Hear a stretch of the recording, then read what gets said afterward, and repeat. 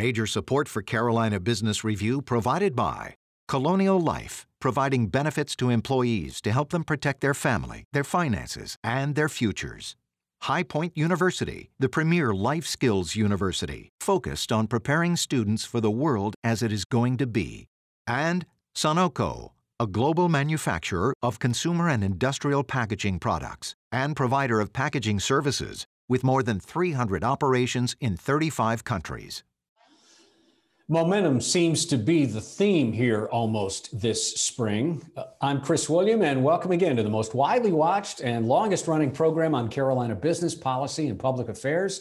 Momentum in the deployment of the vaccine, momentum with kids going back to school, momentum in the economy, hopefully, and just in general, a better feeling as spring begins to approach the Carolinas. Stay with us. We unpack some of the issues that are most critical. And then later, Dr. Nito Cobain, High Point University, joins us again.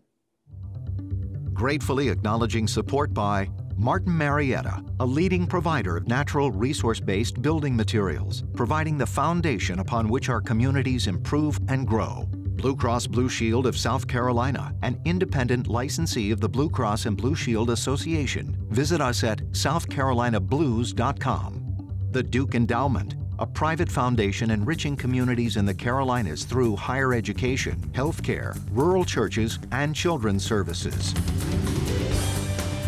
On this edition of Carolina Business Review, Scott T. Hamilton of the Golden Leaf Foundation, Antoine Seawright of Blueprint Strategy, and special guest, Dr. Nito Cobain, president of High Point University.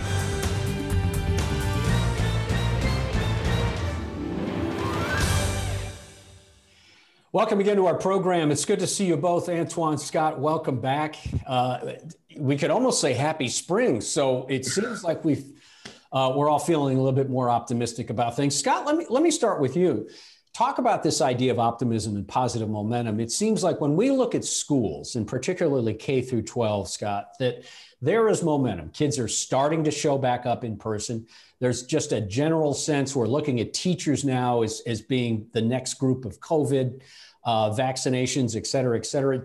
What do you think is going to happen now between now and summer and beyond? Well, this has been a great learning experience. As much as it's been a challenge, it's been a great learning experience. And Chris, thank you for the invitation to join you here today. Jump right in without thanking you for this, and enjoy being here with Antoine as well. But there is a lot of momentum of it. You're feeling good. The weather right now, is forecasting spring. And the students, I think, as we have moved into this, as I said, we're learning a lot from this. And so I do think you will see the school system shifting some. Interestingly, I do think, especially in the counties that get winter weather, having a school day now may be more virtual than, say, in no school, depending upon, how severe it is. But there's been a lot of the shift of how we're going to educate. We have adapted to online education. We know in person is the best thing, the interaction, the people being in the classroom. And I think how that's going to be delivered is going to be a little different as well because of physical distancing. But you can't make up for being there. And so as we get the students back into the school from K-12, I am from a family of educators. My father was an educator. My wife was an educator. My daughter is a current educator in elementary school.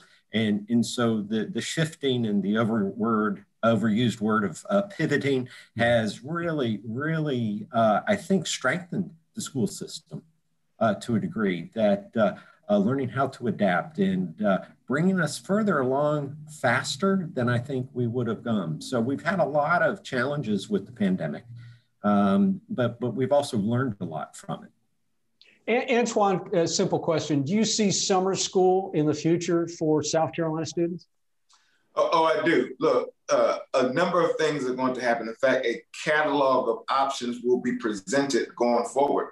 Safety is going to be first. I think you're going to see a shift in the narrative of the politics of whether teachers belong in the prioritization bunch in comparison with other constituencies. I think that's going to be settled on its own from legislative standpoint, perhaps some government intervention, particularly at the state level. I also think you're going to see a shift of a new effort to how we do learning going forward. Online learning works for some, but it does not work for others. And I think you have that already at the higher education level. We're testing this in a way at K through 12. And so you may see the shift from a K-16 perspective.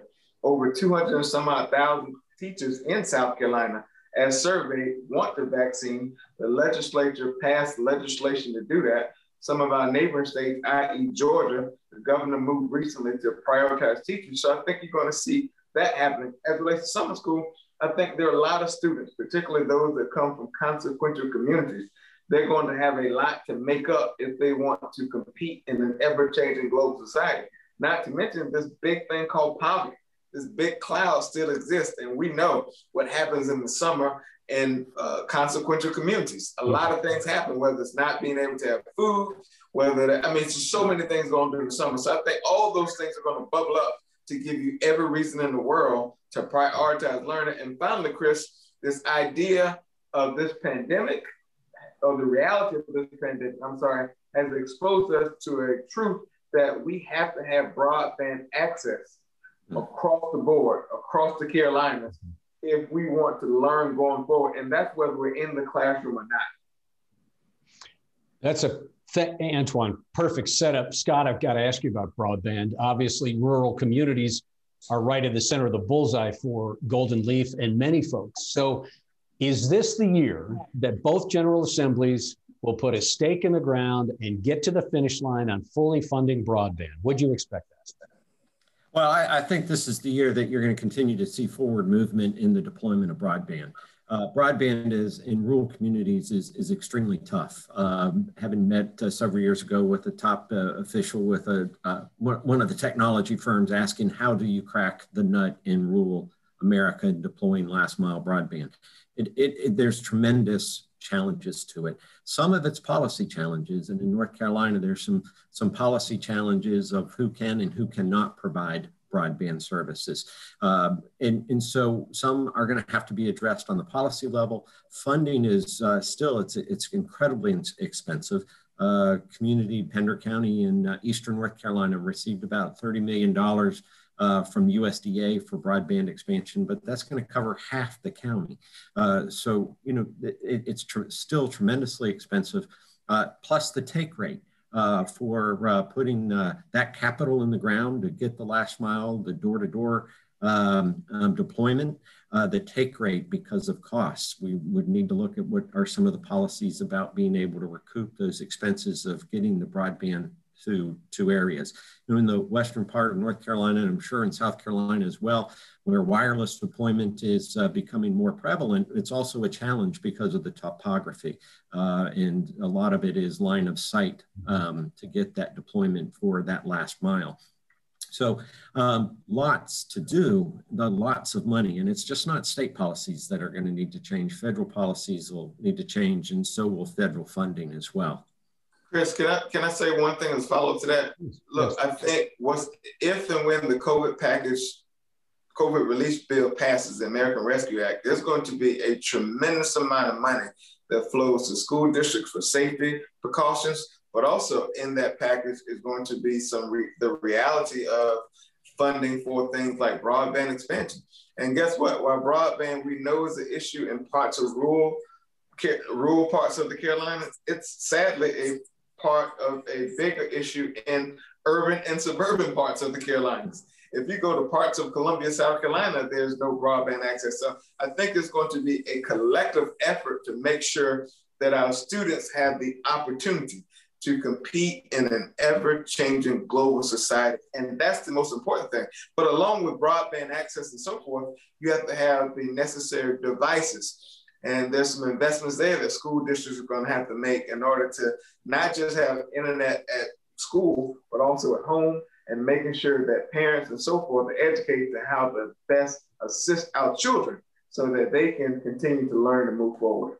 Antoine, just stay with you in a quick answer, 30 seconds if you can. Notwithstanding any stimulus dollars that are coming or any leaning in by any local or statewide policy folks, and this is not a very scientific question. Scott, I'm going to ask you the same thing, but very, very quickly, do you get the sense that uncertainty is being removed now from everyday life and businesses, and folks are becoming more settled or secure about the near term, much unlike it was even 6 months ago? I think people realize that we all are recalibrating in so many ways. And I think that people know that the old norm will not be the new norm, and the new norm may not look like the new norm we think it may look like. And so I think it's going to be an ever-changing process of what normalcy looks like going forward, from education to business to social and personal life, and even for those of us who engage in religious affairs. Mm-hmm. Scott, same thing, 30 seconds. You get the sense of a settling down of some sort? Well, I think I get the sense of adapting. I'm not sure about settling down, but it is adapting. There's fatigue.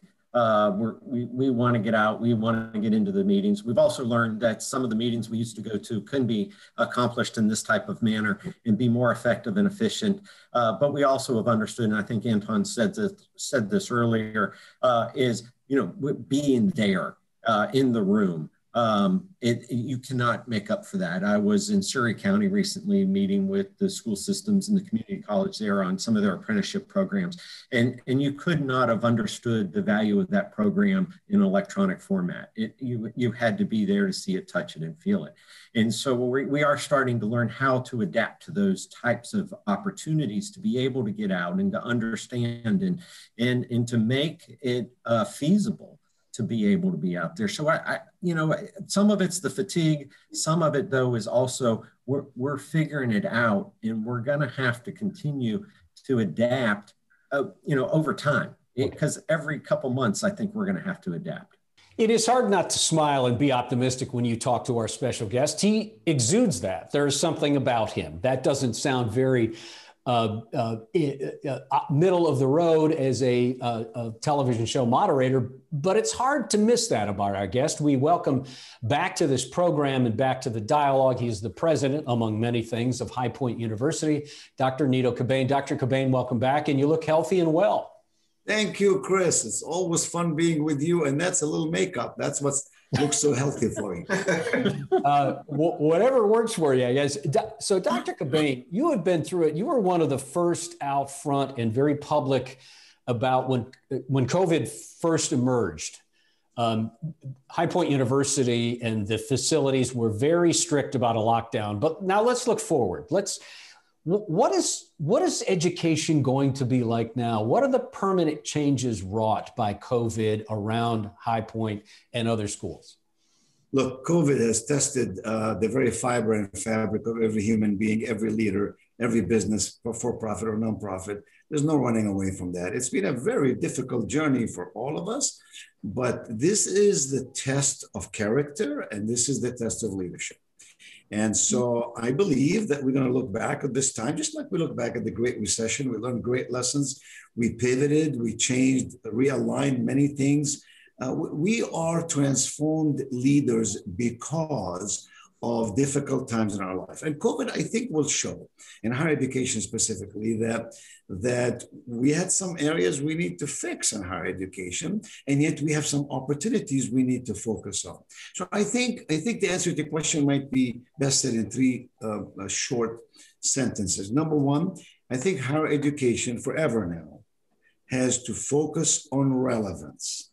And relevance is defined by the marketplace. And I say this respectfully, and I say this thoughtfully, but the reality of it is that we have to make a distinction between training people and educating people. Both are wonderful, both are needed. But if you go to a school like High Point University and graduate from college and you don't know how to fit into a team, you don't know how to be a solution finder, you don't know how to fit in life in a practical and pragmatic way, then we haven't done our job of life skills and so on. So relevance.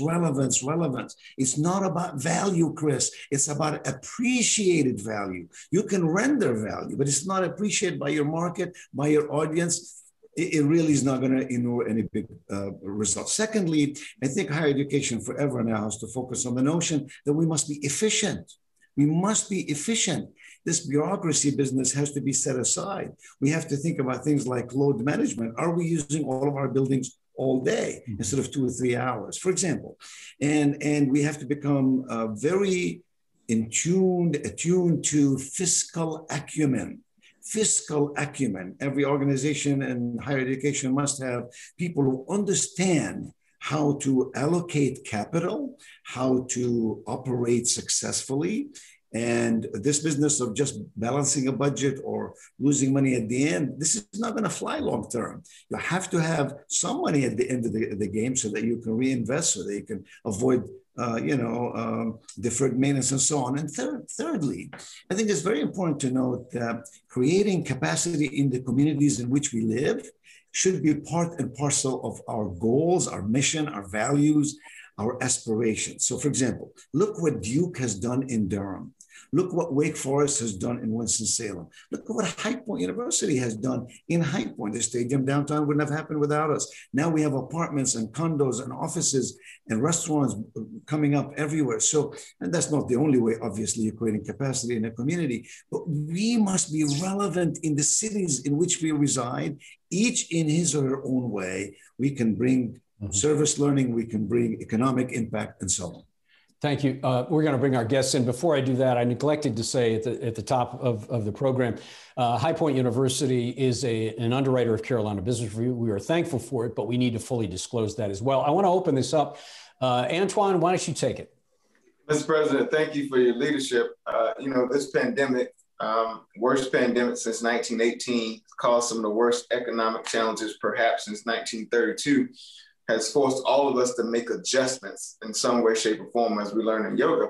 But for you as a college president, one, how do you prioritize safety, health, and then the economics around this pandemic and what it will mean for students from a financial standpoint, what it will mean from a health perspective, sports, and the daily interaction of classroom and social action of college, because that's a big aspect of it. And then finally, what does it mean for how do we do learning going forward? Because I think, again, it's going to change a whole lot and business as usual will no longer be a thing. Instead, it'll be unusual business. Yeah, Antoine, first and foremost, I love your jacket. Let me get this thing on the record. You look sharp as all get out. I'm a college president. I can't afford a jacket. But listen, I want to acknowledge that. But let me tell you, Antoine, look, we in higher education must be focused on holistic learning. Holistic learning means have a sense of awareness. Who am I? Why am I? What do I do with my life? And organizations must do the same. So when you think about safety and security, these are byproducts of our awareness that every student on every campus, certainly on our campus here at High Point, should feel safe. Right? Should feel secure, not just physical safety, but from a diversity, inclusivity perspective, from an affordability perspective. All of these things are important. Learning, I believe, has to be more practical. I think of academic learning as the Mona Lisa. It's the heart. It's the lifeblood of an institution. Faculty are the lifeblood of an institution. But I also believe that you should take some liberty with the frame around the Mona Lisa. And that frame means, what can we do to make sure that every student receives an extraordinary education in an inspiring environment with caring people? I think the answer to the question is to be focused on it, to be aware of it, to invest resources in it, but mostly, Antoine, to attract a circle of influence, faculty, staff, alumni, community advocates, and so on, who understand that and who give of themselves to help you achieve that. Scott? Well, I appreciate that answer. I think it's really good. And it leads into my question about strategies with high schools in community colleges and four-year colleges and universities. In following up on what you said earlier, is I truly believe the community colleges, the four-year colleges and universities are going to be the catalyst of recovery for the communities that they serve. They are the ones that are going to be out there innovating and bringing that to business, to the private sector. to bring in that feeling of the momentum that we talked about a little bit earlier to the community, is that those educational institutions will really be the ones that move that momentum forward. So talk a little bit about the strategies of incorporating the linkage of the high school into either a community college or a four-year college, and then into the private sector, and how those strategies need to really play out to move education forward, move people forward, and move a community forward. Well, Scott, thank you for that question, because I think it's very relevant and very important, especially in these times. We have a very close relationship at High Point University with community colleges in our area here. We believe that that is a wonderful partnership. It's a collaborative effort that makes our communities better. You look across South Carolina or North Carolina, you see wonderful community college systems that contribute every day to the workforce. Look, companies, we all want economic impact. In South Carolina, there's really great examples when you look at Spartanburg area and Greenville area and so on and other places. Companies want to come to an area where there is a trained and educated workforce. And so community college specifically play a phenomenal role in preparing workforce in a very meaningful, productive, and quickly applicable manner. And we in four-year colleges and beyond, we have a duty, I think, to reach beyond our borders, beyond our campuses, to partner with community colleges.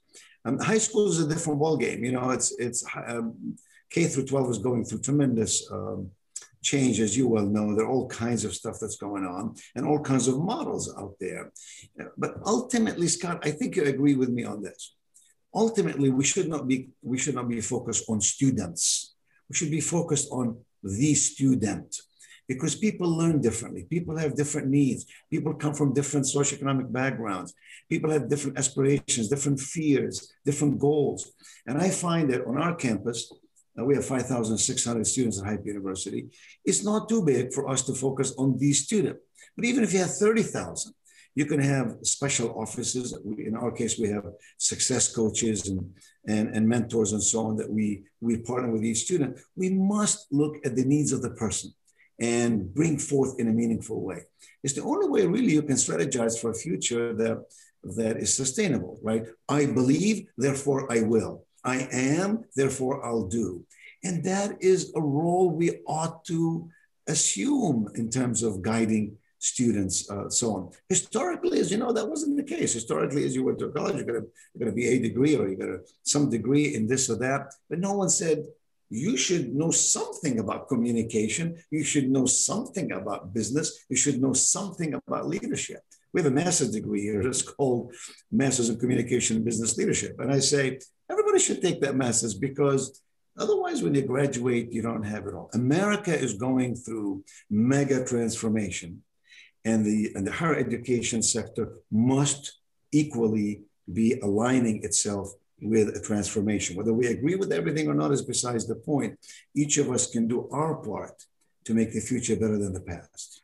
President Cabana, I want to unpack that for just the next 2 minutes, and we literally have 2 minutes left. You talk about this massive transformation, and until we get to the world that you talk about, which we are heading that way, it seems like, and that's this idea of being encouraged and optimistic and forward-looking and not afraid of the challenges, we still have a fairly large and growing mental health and mental wellness issue that has become prevalent because of COVID and other things.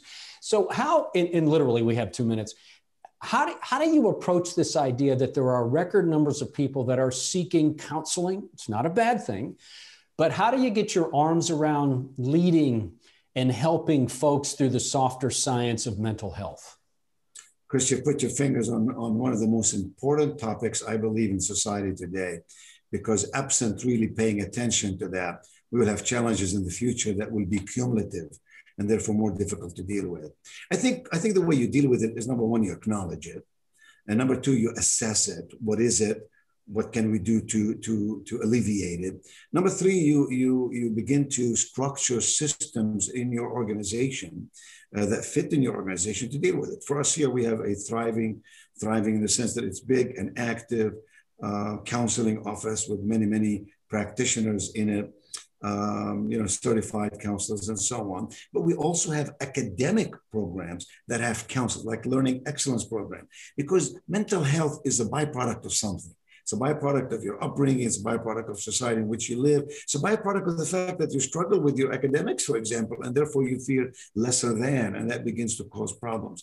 So you have to have, I believe you have to attack it from many different angles, not from a singular angle. But first we must acknowledge that it's real and that it's our responsibility to stand up, step out and deal with it. How does it show up in the student body at High Point University?